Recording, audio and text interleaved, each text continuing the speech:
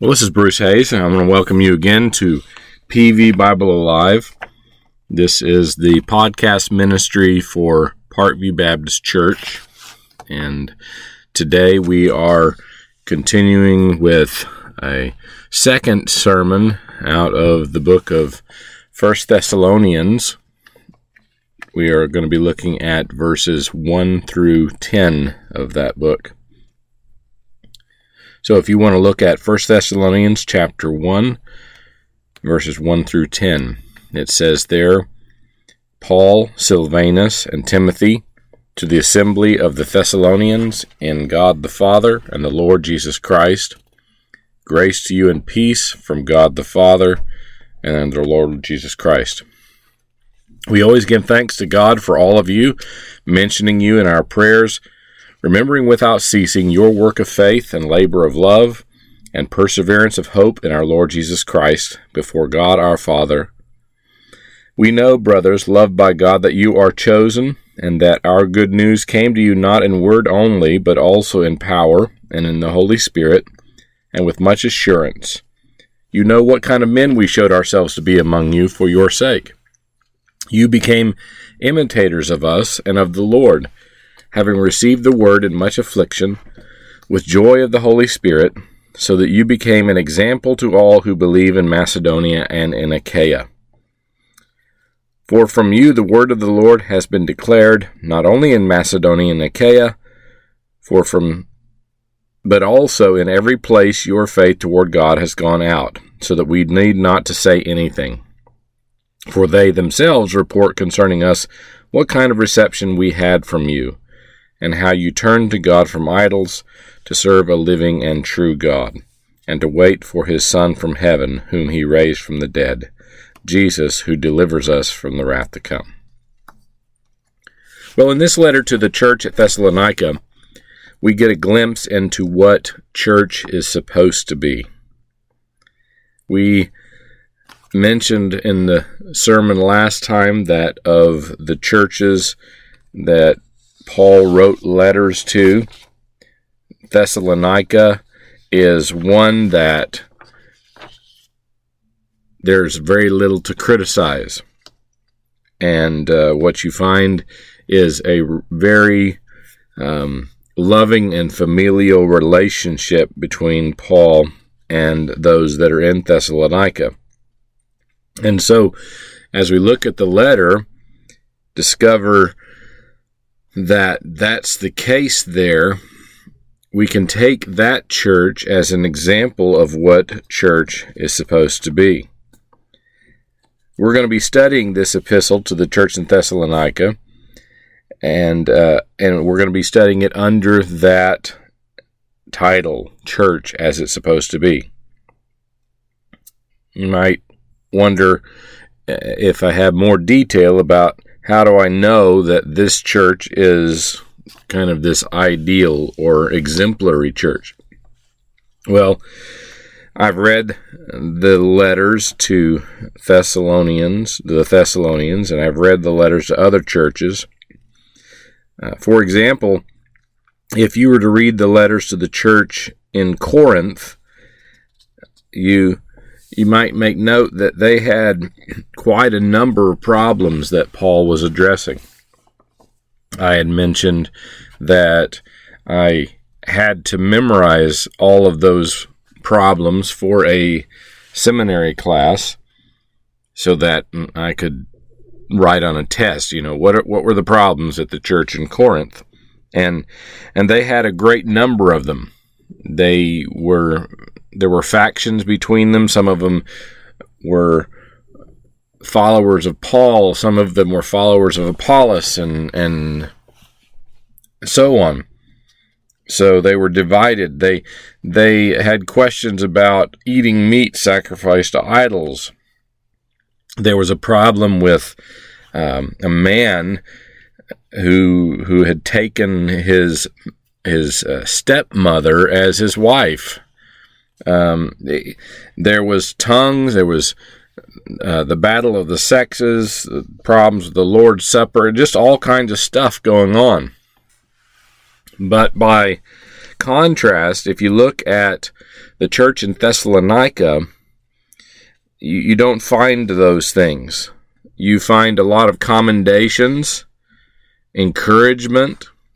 For example, in 1 Thessalonians, it says in chapter 1, verse 2, "We always give thanks to God for all of you, mentioning you in our prayers, remembering without ceasing your work of faith and labor of love and perseverance of hope in our Lord Jesus Christ before our God and Father." In chapter 2, verse 8, Paul says to the church there, "Even so, affectionately longing for you, we were well pleased to impart to you not the good news of God only, but our own souls." Chapter 4, "Finally then, brothers, we beg and exhort you in the Lord Jesus that as you received from us how you ought to walk and to please God, that you abound more and more." It wasn't, he was saying they received it, they acknowledged the truth of what he had said before, and now all he's saying is not that you haven't done what you're supposed to, we're just wanting you to excel in it. We want you to abound more and more. Verse 9 of the same chapter, "But concerning brotherly love, we have no need that one write to you." We don't even have to write to you about brotherly love because you got that down. "For you yourselves are taught by God to love one another." And again, he says that he wants them to abound more and more. You're doing it. We just want you to do it in an overabundance. And in chapter 5, verse 23, "May the God of peace himself sanctify you completely. May your whole spirit, soul, and body be preserved blameless at the coming of the Lord Jesus Christ." Again, all he's saying is we want you to reach that point of complete sanctification. So this church is a great church. And so we take it as an example of what church is supposed to be. Now, we're going to look at these letters over the coming weeks in my church, and so we'll be recording podcasts regarding these letters, church as it's supposed to be. And the outline for where we're going is the church is supposed to be a place of encouragement. Number one, a people. And again, let me say this. I originally had written the church is supposed to be a place of encouragement. It really isn't a place. Church is not a place. It's a people. Doesn't matter if we gather in the building that we have here in Wichita at 3430 South Meridian, or whether we're down at the park for a picnic or wherever we are. The church is the people. So we're supposed to be a people of encouragement, a people of self-sacrifice, a people of controversy, a people of joy, a people of purity, a people of work, a people of clarity, a people of unity, and a people of growth. So first off, we're going to look at the church as a place that's supposed to be a people of encouragement. I ran across this poem. It kind of describes what we're supposed to be. It reads like this. This was in The Increase. It's a magazine, I'm assuming. The 35th anniversary issue, 1993. It says, "A builder or a wrecker, as I watched them tear a building down, a gang of men in a busy town with a ho-heave-ho and a lusty yell, they swung a beam and the side wall fell. I asked the foreman, are these men skilled? The men you'd hired if you wanted to build? He gave a laugh and said, no, indeed. Just a common labor is all I need. I can easily wreck in a day or two what builders have taken years to do. And I thought to myself as I went my way, which of these roles have I tried to play? Am I a builder who works with care, measuring life by rule and square? Am I shaping my work to a well-made plan, patiently doing the best I can? Or am I a wrecker who walks to town content with the labor of tearing down? O Lord, let my life and my labors be that which will build for eternity. Well, that really describes this first point that we're trying to make today, that the church is supposed to be a place of encouragement. Another word for encouragement is edify. That means to build up.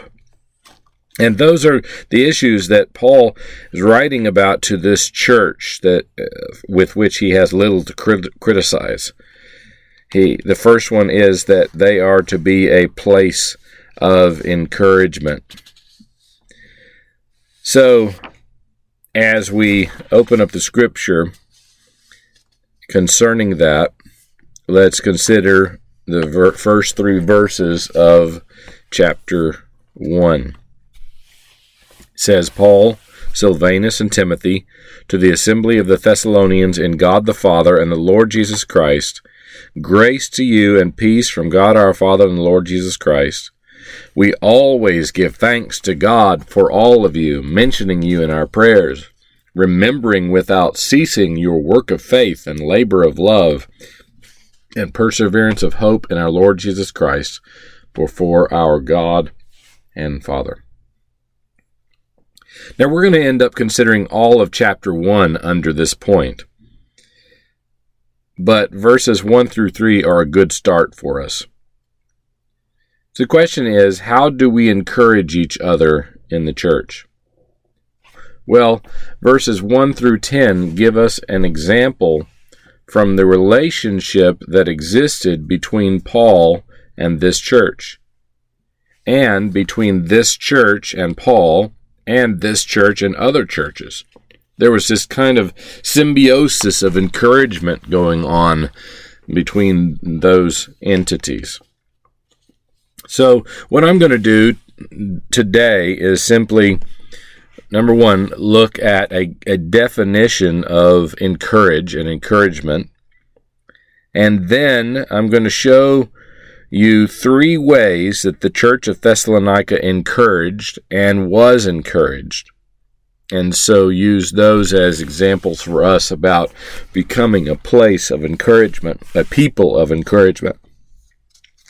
So the 3 ways that the church in Thessalonica encouraged and was encouraged was, number 1, they lifted each other up in prayer. Number 2, they reminded each other of their position. Number 3, they exhibited to each other a right pattern. And you want to hang your hat on something that's prayer, position, and pattern. But we're going to start off with a definition of the word encourage, because I think that builds the foundation for what it means for the church to be a people of encouragement. Encourage means to strengthen or establish. To strengthen or establish. The church is to be a people who strengthen and establish. You know, a lot of times we think of encouragement as, just positive words. Just saying something nice to somebody. Telling them they're doing a good job or whatever else it is. But you see, encouragement is not just saying positive words. Keep your chin up. It's always darkest before the dawn. Rather, encouragement, scripturally anyway, means to do something to shore someone up who needs stabilizing. It means to prevent someone from toppling over. That's what strengthen and establish and stabilize all mean. Let me give you an example of that from the Old Testament that I think is a wonderful illustration of encouragement. This was written in the book of Ezra, chapter 1, verses 5 through 6. It says, Then the heads of the fathers' houses of Judah and Benjamin, and the priests and the Levites, with all whose spirits God had moved, arose to go up and build the house of the Lord, which is in Jerusalem. Now listen to verse 6. And all those who were around them encouraged them with articles of silver and gold, with goods and livestock, and with precious things, besides all that was willingly offered them. They encouraged them with what? Was it like, you guys are doing such a good job. We're so happy that you volunteered to rebuild this temple. Hope everything works out for you. We're praying for you. No. It says in the passage, they encouraged them with the stuff they needed for the work. They encouraged them with articles of silver and gold, with goods and livestock, with precious things, besides all that was willingly offered. You see, God had placed a task before Ezra and those returning to Jerusalem. Their job was to rebuild the temple. So, when the people encouraged them, they encouraged them not just by walking up and saying, well, good luck with that. You can do anything you set your mind to. No, it doesn't say they even said anything. It says they encouraged them with the things they needed to get the work done. And that really is what encouragement is. Sometimes it can be words of encouragement. Sometimes it can be just a pat on the shoulder and a hug. But sometimes the encouragement comes in something tangible, with a ride to a place that a person needs to go to, with maybe even some gift to them to help them with an issue they're trying to resolve. Sometimes it's fixing a meal for an individual. That can be an encouragement. So what does encouragement mean for the church in Thessalonica? 1 Thessalonians 5:11, Paul writes to the church there, therefore comfort each other and edify one another, just as you also are doing. Edify.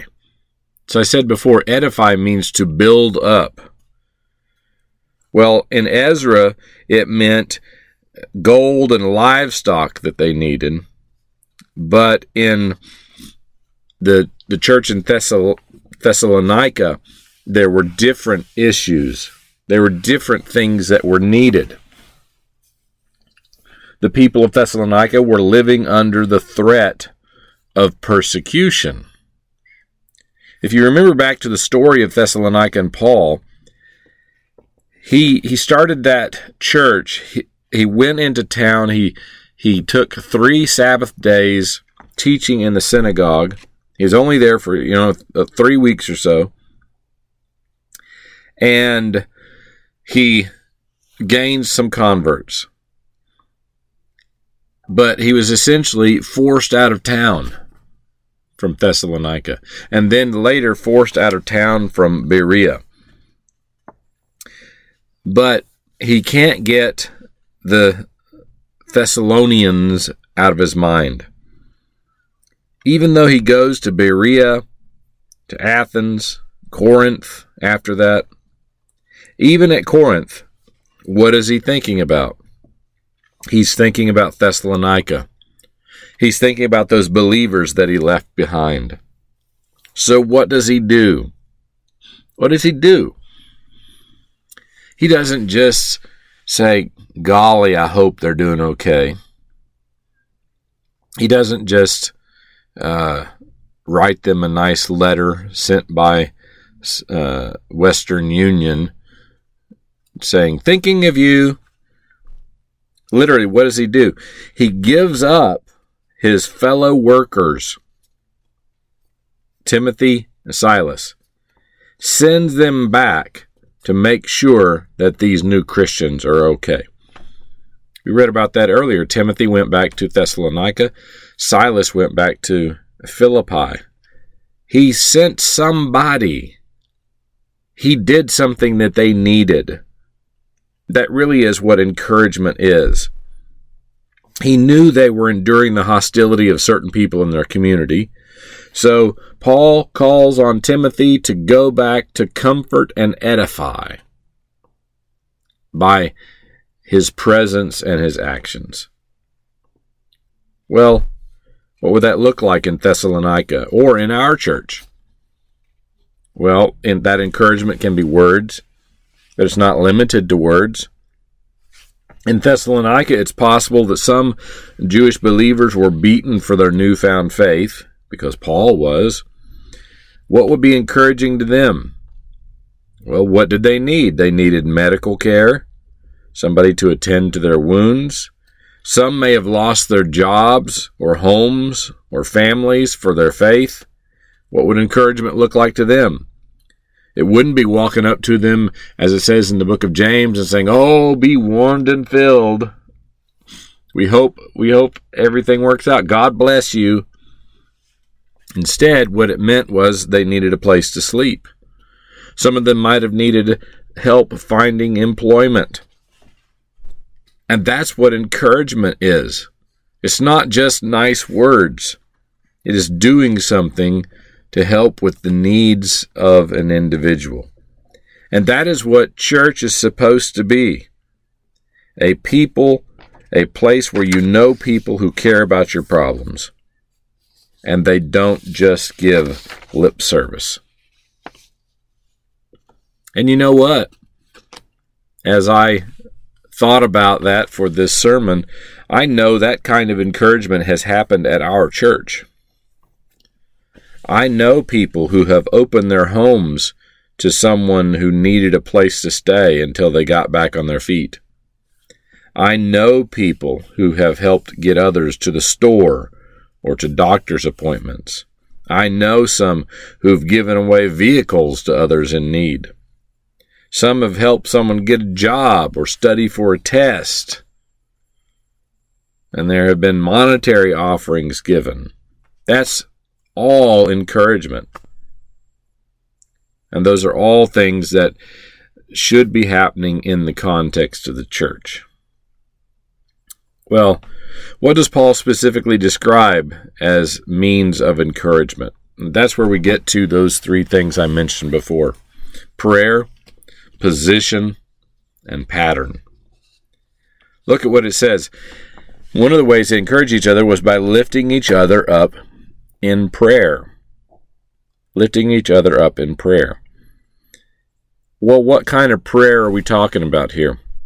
Well, he really tells us three things about the prayers that he is lifting up to God. Number one, his prayers are unceasing. They are specific, and they are God-centered. Those are encouraging things in prayer. Those are things that you need to have in prayer that really build up a person. So let me get to number one. His prayers were unceasing. Paul encouraged them with unceasing, unstopping prayer. I want you to look at all of the superlatives in verses 2 and 3.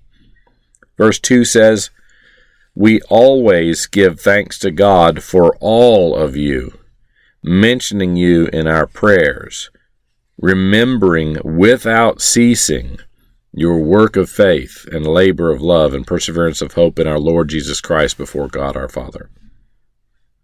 We always give thanks to God for all of you without ceasing.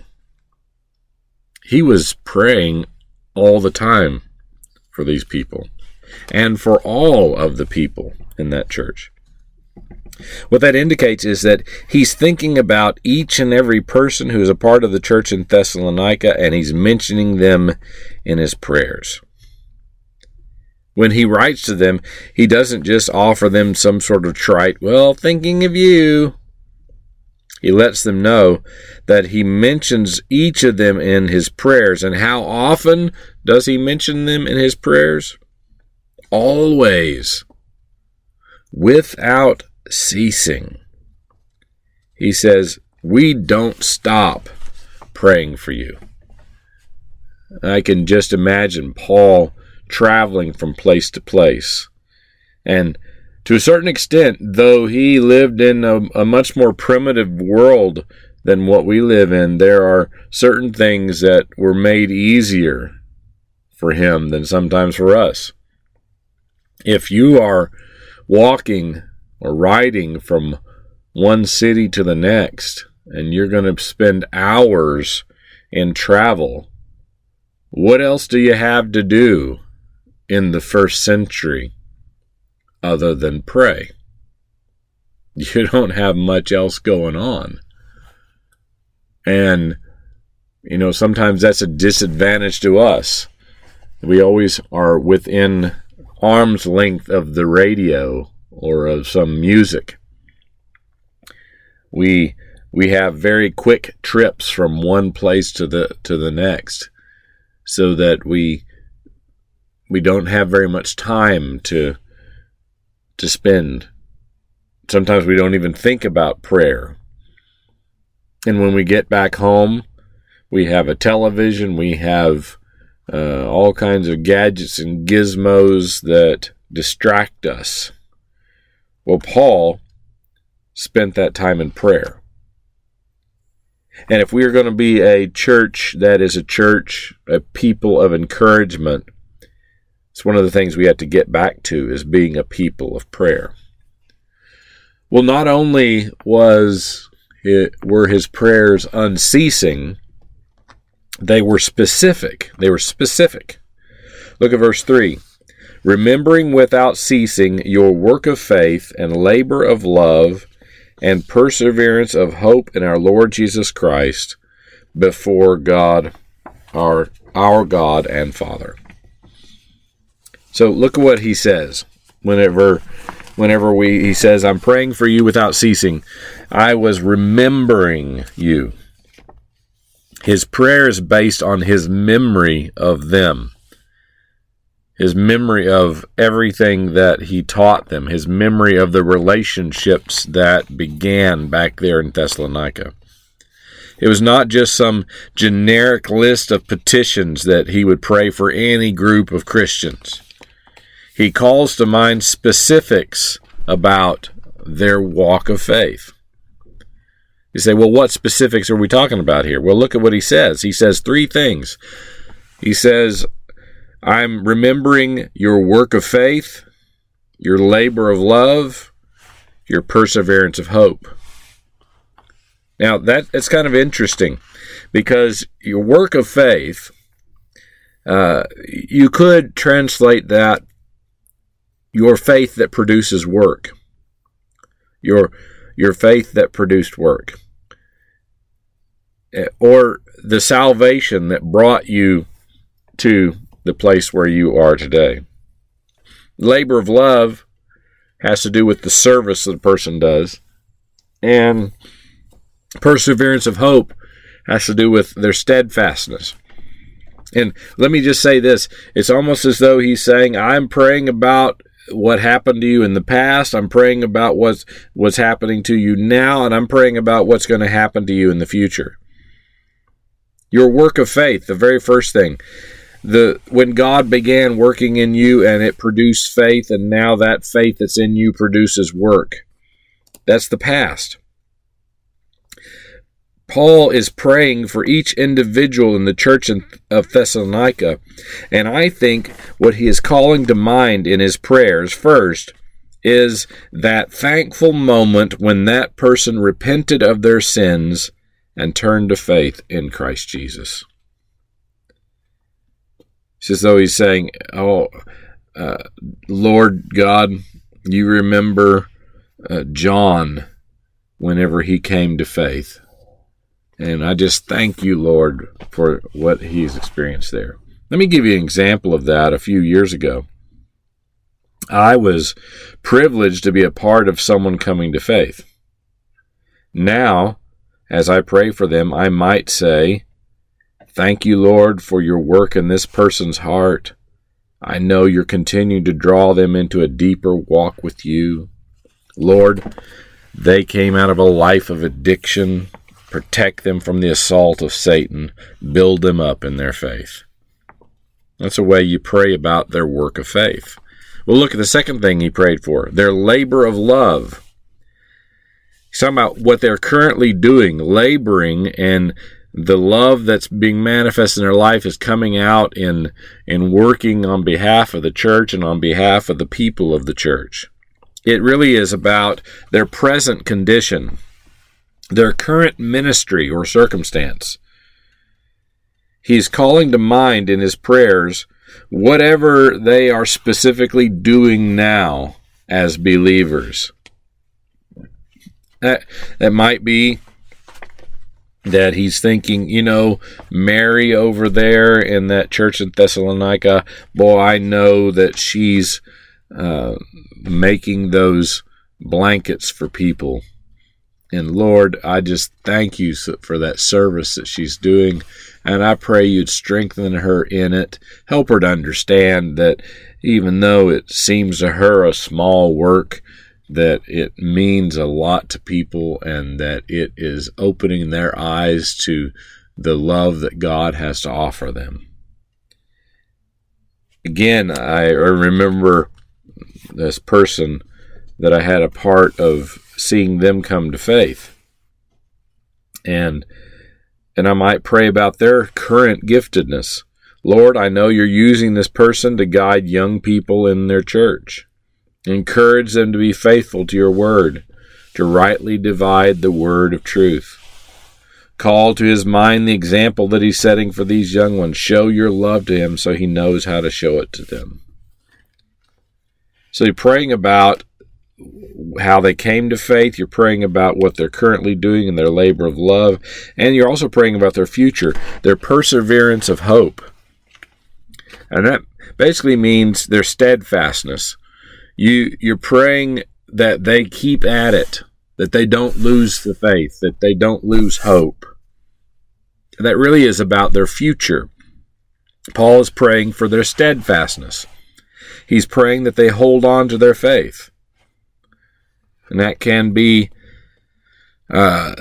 talking about, for example, some individual in Thessalonica, and I draws to mind that in the story of Thessalonica, they dragged Jason out of his house, and that they pulled him before the magistrates at the time, and he ended up having to pay some sort of bond to get his freedom back. That's pretty discouraging stuff. And so if he's praying for Jason, he's not only praying about how he came to faith in his ministry, but he's praying that he doesn't become discouraged in the middle of this oppression and this persecution that comes from the outside. If I were praying for the person that I thought of before, I might say, Lord, I know that this person is enduring an illness that saps their strength. Lord, you promised to not put on them more than they're able to endure. I claim that promise, and I know you'll give them a peace that passes understanding. You're praying for their endurance, their perseverance. So Paul encouraged them with prayer. Encourage them with prayer. You might say, well, how can prayers encourage others in the church? How can my prayers encourage others in the church? I really think there are three ways that your prayers encourage others. Number one, they can be encouraging if we pray for them with them. If we pray for them with them. Means when we say, I'll pray for you, we stop that moment and we literally pray for them with them at that moment. That can be very encouraging. You might also encourage people if when you pray for them, you tell them that you prayed for them. I'm at home and I say a prayer for such and such.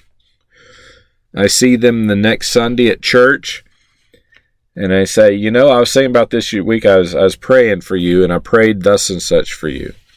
Or it could be written in a note telling you that I was praying for you. I'm always more encouraged when I'm not only told I'm praying for you, but I'm also told what they're praying for.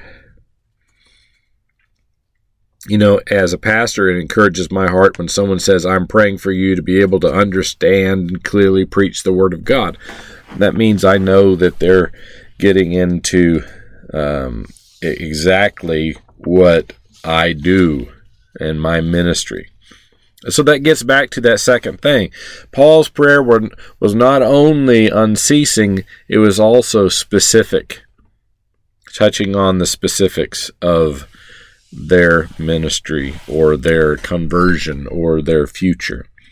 Get specific when you tell someone you're praying for them. Let me tell you why. Not only does it help you to know that, or help them to know that you're taking their real issues before the throne of grace, but it also forces you to take your praying more seriously. If when you say to someone, I'm praying for you, you automatically think I need to tell them what I'm praying for, well, you'd better be praying for something specific, or else it's going to come off as just kind of empty in regard to that person. If I force myself to tell someone what I'm praying for them, it also forces me to be biblical. Let me illustrate. If someone is depressed, I can say, I'm praying for you. Or I could say, I'm praying that you feel better. But really, that sounds a little empty and powerless. Instead, if I were to go to the Word of God to discover how I should pray for someone who's depressed, I might come across a lot of verses like Isaiah 26:3 that says, you will keep him in perfect peace whose mind is stayed on you because he trusts in you. So now when I pray for that person who's depressed, I can pray, Lord, help this person keep their mind on you because you said that if they would keep their mind on you, you would keep them in perfect peace. Remind them by your Spirit to meditate on your word, to turn from worldly shows and thoughts that bring them down, and to begin filling their mind with your thoughts. Teach them to surround themselves with good Christian music and the Word of God. Teach them how to trust in you. And teach me, Lord, how I can be a further encouragement to their spirit. Then, when you talk to them about praying and your prayers for them, you can say, this is what I prayed for you. I prayed based on Isaiah 26:3, that if you would keep your mind on God, that He will keep you in perfect peace. I'm praying for that perfect peace as you keep your mind on God. So his prayers were unceasing. They were specific. They were also God-centered. They were God-centered. Look at what it says in verse 2. We always give thanks to God for all of you, mentioning you in our prayers, remembering without ceasing your work of faith and labor of love and perseverance of hope. And look at the last phrase, in our Lord Jesus Christ, before our God and Father. His prayers are centered in our faith in the Lord Jesus Christ, and they are always prayed before our God and Father. How can our prayers be encouraging? Well, they can be encouraging if they are centered in God. They are encouraging not only because you look specifically at their issues and go to the Word of God. They're not only encouraging because they're unceasing or that the person knows you're praying for them. They are encouraging because you are taking your prayer to God, a real God, the real God. They're not just positive vibes that you're sending out there. They're not just words or actions designed to lift the spirit. They are words calling on our Lord Jesus Christ and God our Father to act on behalf of our brother and sister in Christ. They're real. They go to a real God. And so that's why it's encouraging, because very often when I pray, I don't have the words to say. I don't always know exactly what I should pray for a person. But I do know that when I pray, I am lifting up that person's problems, that person's issues, that person's life before a living and true God who does know what they need. And so our prayers should not only be unceasing, they should not only be specific, but they should be centered in God. Well, I hope that your prayers are not just an empty gesture, like saying, I'm thinking of you. You know, when you're saying, I'm praying for you, is that all that you're saying? I'm thinking of you? It's not if you actually believe there's a loving God that you're praying to who wants to encourage your friends' hearts far more than you do. If you want to be a people of encouragement, we have to be a people who believe in the power of prayer. We have to believe in the power of prayer. Well, I believe that. Well, how else are we to be a people of encouragement? Well, the second point that Paul mentions is that we are reminding each other of our position. We're reminding each other of our position. It's kind of interesting. Prayer had a past, present, and future sense to it. And our position in Christ has a past, present, and future aspect to it as well. Listen to verse 4. We know, brothers, loved by God, that you are chosen. And then verse 5, and that our good news came to you not in word only, but also in power in the Holy Spirit, and with much assurance. One of the ways that church can be a people of encouragement is if it is a place where you are elevated in your position. What that means is not that I am personally elevating you, but I am reminding you of who you are, your position in Jesus Christ. Every other place in the world, you may feel worthless, but it shouldn't be that way in the church. You see, once we get past the message of salvation, once we repent of our sins and surrender to Christ as Lord, it's all grace from there. And from that point forward, you are a child of God. You are a child of the King. That's your position in Christ. And so, when you come to church, that ought to be a place where you're reminded of who you are. You're not this worthless thing that God kind of scraped up out of the ditch and thought, well, I don't know, I might find some place for this.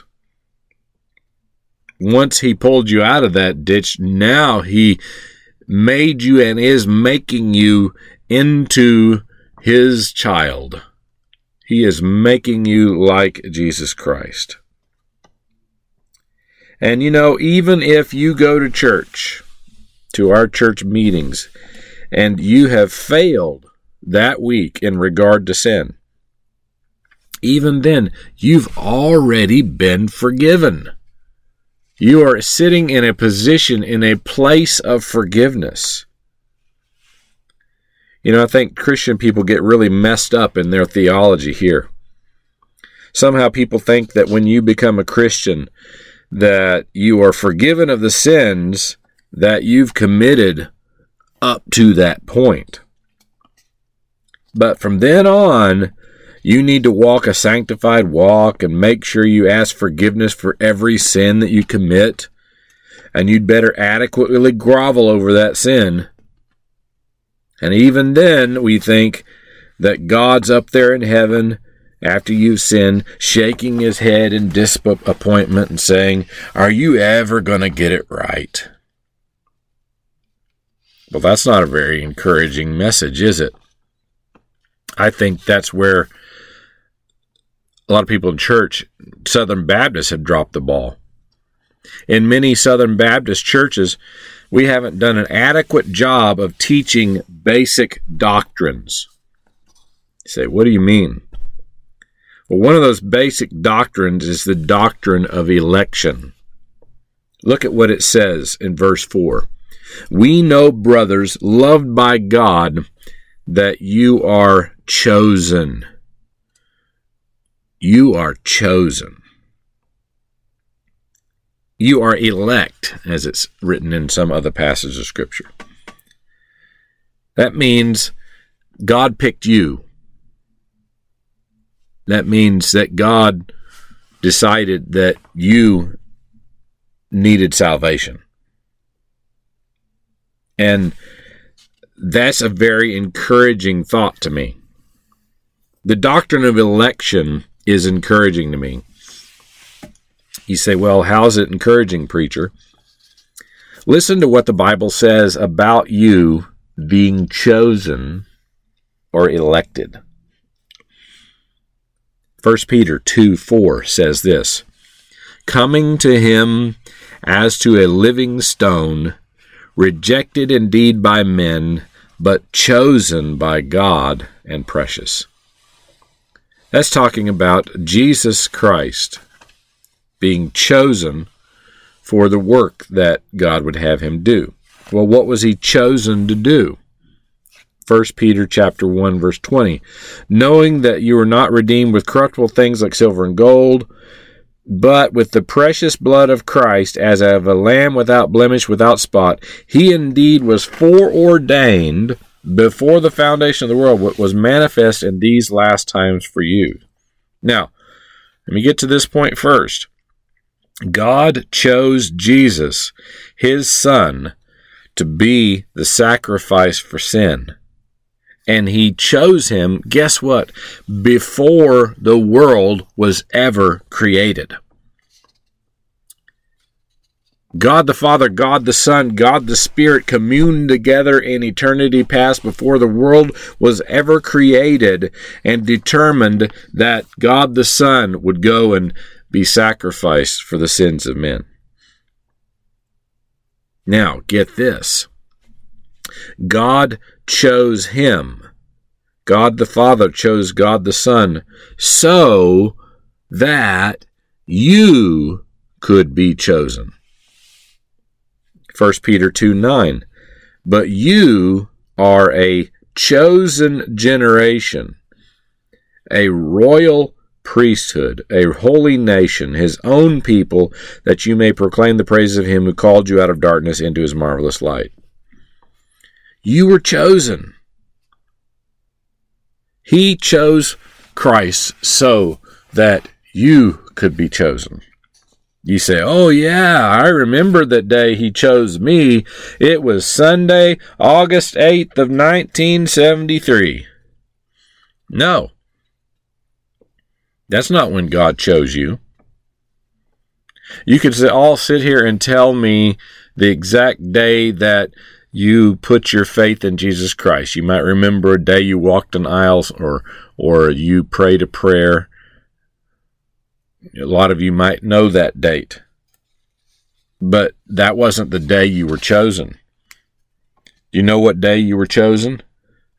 Ephesians chapter 1, verse 3 through 5 says, Blessed be the God and Father of our Lord Jesus Christ, who has blessed us with every spiritual blessing in the heavenly places in Christ, just as he, listen to this, chose us in him before the foundation of the world,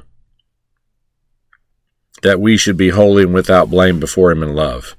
having predestined us to adoption as sons by Jesus Christ to himself, according to the good pleasure of his will. It tells us in Scripture that Jesus was chosen to be our Redeemer before the world was ever made. And guess what? You were chosen before the world was ever made.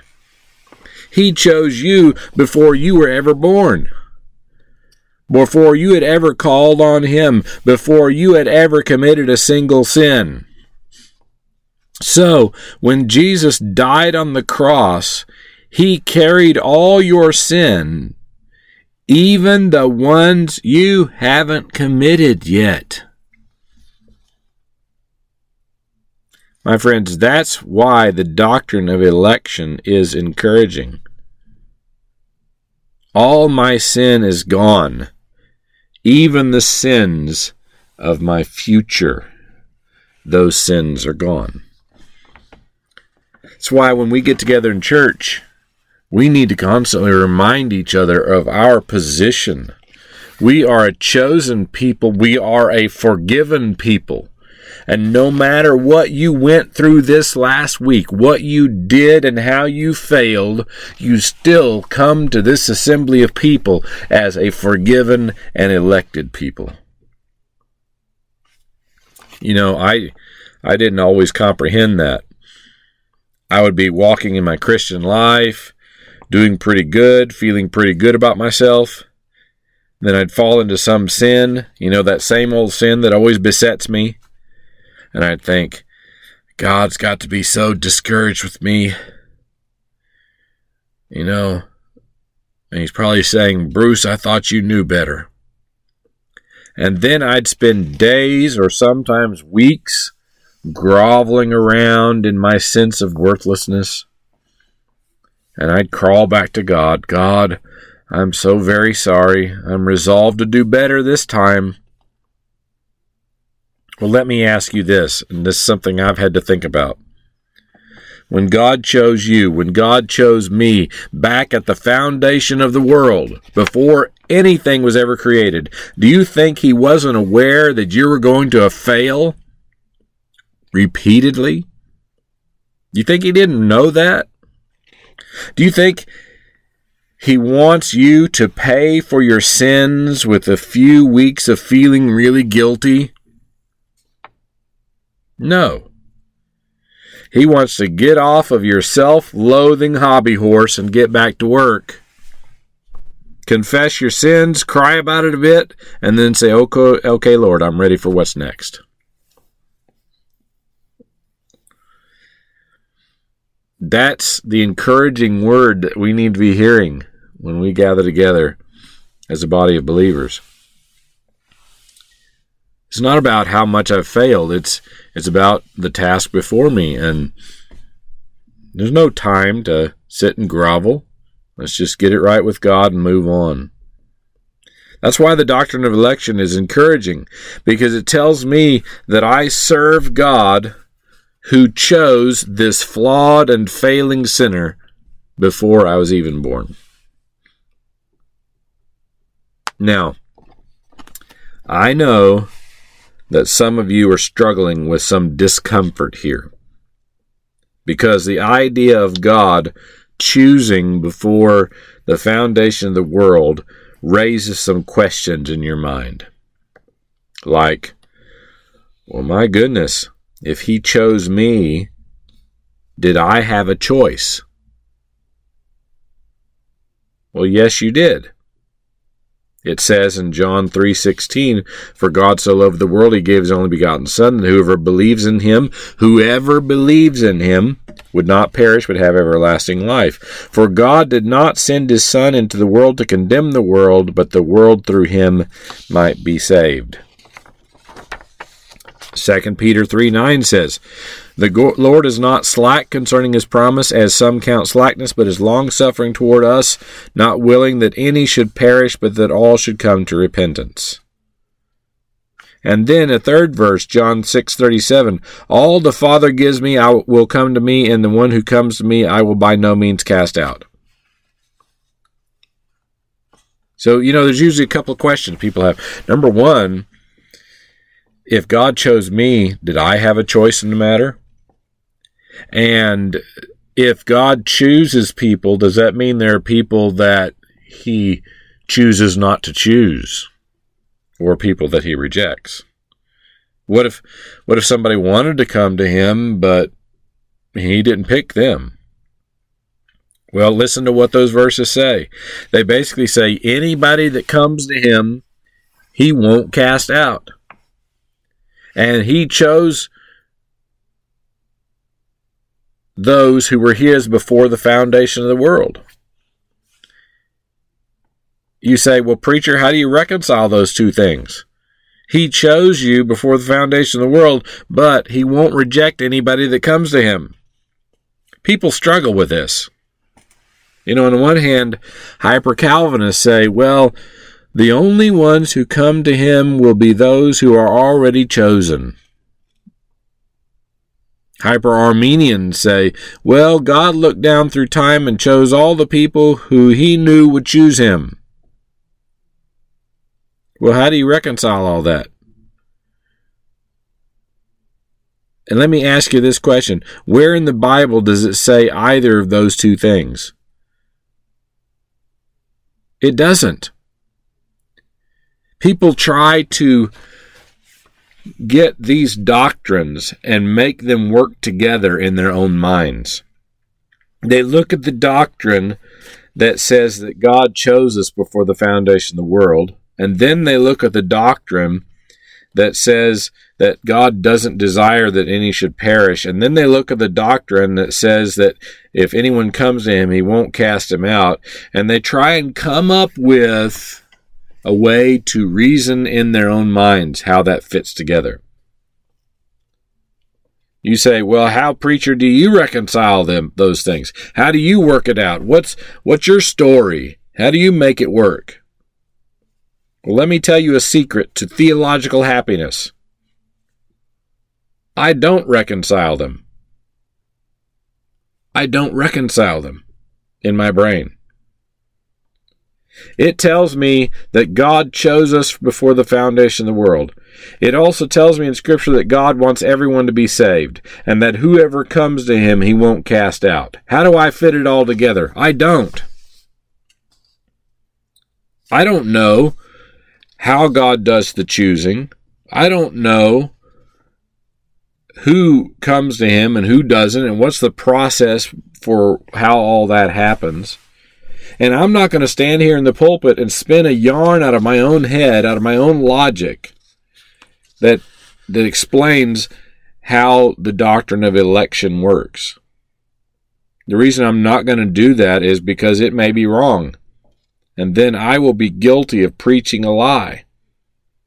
I just tell you what the Bible says, and I just say what it says based on faith. So the very first thing, church is a place of encouragement, and it's encouraging because of prayer. It's also encouraging because of our position. It encourages my heart to know that I was chosen before the foundation of the world. That's my position. What else is my position? I have a position of power. As I said, chosen is a past thing. Power is a present thing. Look at verse 4. We know, brothers, loved by God, that you are chosen, and that our good news came to you not in word only, but also in power and in the Holy Spirit. The word of God came to you in power and in the Holy Spirit. Did you know that when we gather as the church, we are not only encouraged by our past, we were chosen before the foundation of the world, but by our present state of being? Paul is reminding these people in the church in Thessalonica that they weren't converted by some sort of self-improvement program. They didn't just muster up some gumption or personal wisdom to reach this kind of personal epiphany in life. They were saved because they believed the Word of God, and that Word of God was unleashed in their hearts with power and the very Spirit of God bursting out in their lives. Now, What kind of power or manifestation of the Holy Spirit are we talking about here? Think about Thessalonica. Was there some sort of miracle or healing or resurrection performed at Thessalonica? Well, if you go back to the record of Paul taking the gospel there, you won't find any record of a miracle that Paul performed. Now, that doesn't mean that he didn't, just that there's no record of it. You might say, well, he preached the gospel to them. Did they all speak in tongues as a result of the filling of the Spirit? Have some kind of supernatural event take place there, speaking in foreign languages? Again, the record in Acts doesn't indicate that. It could have happened. Some of those things could have occurred in Thessalonica. We don't know. There's no record. All we get is that Paul, verse 1 in Acts chapter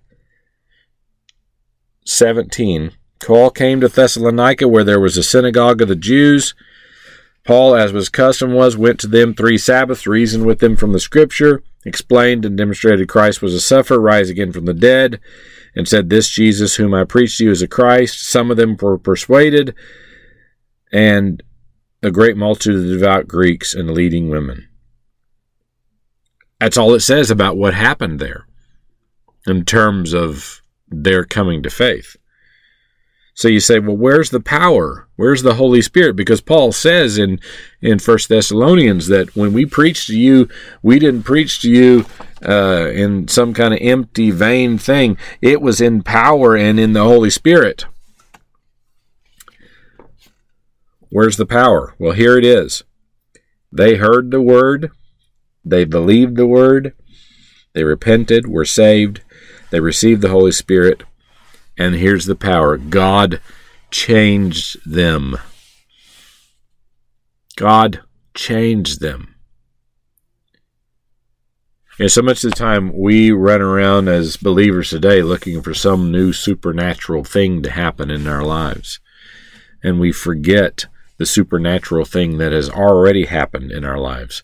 We are in a position where the Spirit of God is living in us and He has changed us. Chapter 2, verse 13 of 1 Thessalonians, Paul wrote this to these people. For this reason, we also thank God without ceasing, because when you received the word of God, which you heard from us, you welcomed it not as the word of men, but as it is in truth the word of God, which also, listen, effectively works in you who believe. That's the power that was present at that time. Look, chapter 1, verse 9.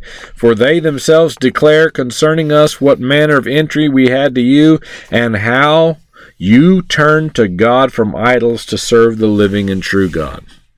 They had a change in their lives. There's a power that came when they came to faith. Chapter 2, verse 14. For you, brethren, became imitators of the churches of God which are in Judea and in Christ Jesus. You began to imitate those who are in Christ. Now, what happened was their current position in Christ was they are a people of power. They are a people of the Holy Spirit. And when we gather together in church, if we're going to be an encouraging church, we're not only going to be a people of prayer, we're going to be a people that remind each other of our position. Number one, we came to faith. We are a chosen people. Number two, we are a people of power and the Holy Spirit. What was Paul saying to the Thessalonians? That they had chosen Christ and that they had no buyer's remorse. Paul is saying here that this church at Thessalonica received the gospel that immediately made sense out of their past, present, and future. And it was as though their eyes were finally open and they knew the truth, they knew wisdom. There was nothing that could dissuade them from this life. The people of the church in Thessalonica were a people of encouragement because their faith was real, and also because they were a people of prayer, a people that reminded each other of their position. And not only the position, the final word is that word also came in much assurance. In much assurance. Look at what it says. We know, brothers, loved by God, that you are chosen, and that our good news came to you not in word only, but also in power in the Holy Spirit and with much assurance. Paul reminds them that the faith they hold wasn't just established in the past, chosen before the foundation of the world, held in the present by the power of the Holy Spirit, but it affords them the confidence of their future. We've been given a gospel with much full assurance. What that says to me is that we have a faith that elicits confidence in the bearer. Well, the people of Thessalonica were a people of encouragement because their faith was real. They had prayer, they had position, and we didn't get there today. We will get there next week. They had a pattern. In other words, Paul was a pattern, an example for them on how to live, and they became a pattern or example for other churches on how to live. Well, I just wanted to close with this illustration. It's a little bit longer, but I thought it gave a good summation of what it means that the church is a place of encouragement. This story reads like this. One man who was ousted from his profession for an indiscretion took work as a hood carrier simply to put bread on the table. He was suddenly plunged into a drastically different world. Instead of going to an office each day, he was hauling loads of concrete block up to the 5th level of a construction site. Gone was the piped-in music in the corridors. Now he had to endure blaring transistors. Any girl who walked by was subject to rude remarks and whistles. Profanity shot through the air, especially from the foreman, whose primary tactics were whining and intimidation. And he blanks this out, for blank's sake, you blank, can't you do anything right? I never worked with such a bunch of blank in all my life. Well, near the end of the 3rd week, the new employee felt he could take no more. I'll work till break time this morning, he told himself, and then that's it. I'm going home. He'd already been the butt of more than one joke when his lack of experience caused him to do something foolish. The stories were retold constantly thereafter. I just can't handle any more of this. A while later, he decided to finish out the morning and then leave at lunchtime. Shortly before noon, the foreman came around with paychecks. As he handed the man his envelope, he made his first civil comment to him in 3 weeks. Hey, there's a woman working in the front office who knows you. Says she takes care of your kids sometimes. Who? He named the woman, who sometimes helped in the nursery of the church where the man and his family worshipped. The foreman then went on with his rounds. When the hod carrier opened his envelope, he found, along with his check, a handwritten note from the payroll clerk. She wrote this: when one part of the body of Christ suffers, we all suffer with it. Just wanted you to know that I'm praying for you these days. He stared at the note, astonished at God's timing. He hadn't even known the woman worked for this company. Here at his lowest hour, she'd given him the courage to go on, to push another wheelbarrow of mortar up that ramp. That's what church is supposed to be. Let's pray together. Heavenly Father, we thank you so much for the places where you have placed us, the people among whom you have put us. Lord, we pray that those places can be places of encouragement and that we can be people of encouragement. Lord, we pray for any who are listening to this who really need that kind of encouragement now. Help them to remember, Lord, that they are a chosen people, a holy nation, a royal priesthood. Help them to remember that they have within them your Holy Spirit, and that is a power beyond our capacity to understand. You have put us into such a position. You've given us a position of assurance that we have an eternity ahead of us that is outside of this world. Thank you, Lord, for taking care of all of our needs, even the needs that we have emotionally and spiritually. And we pray all this in Jesus' name.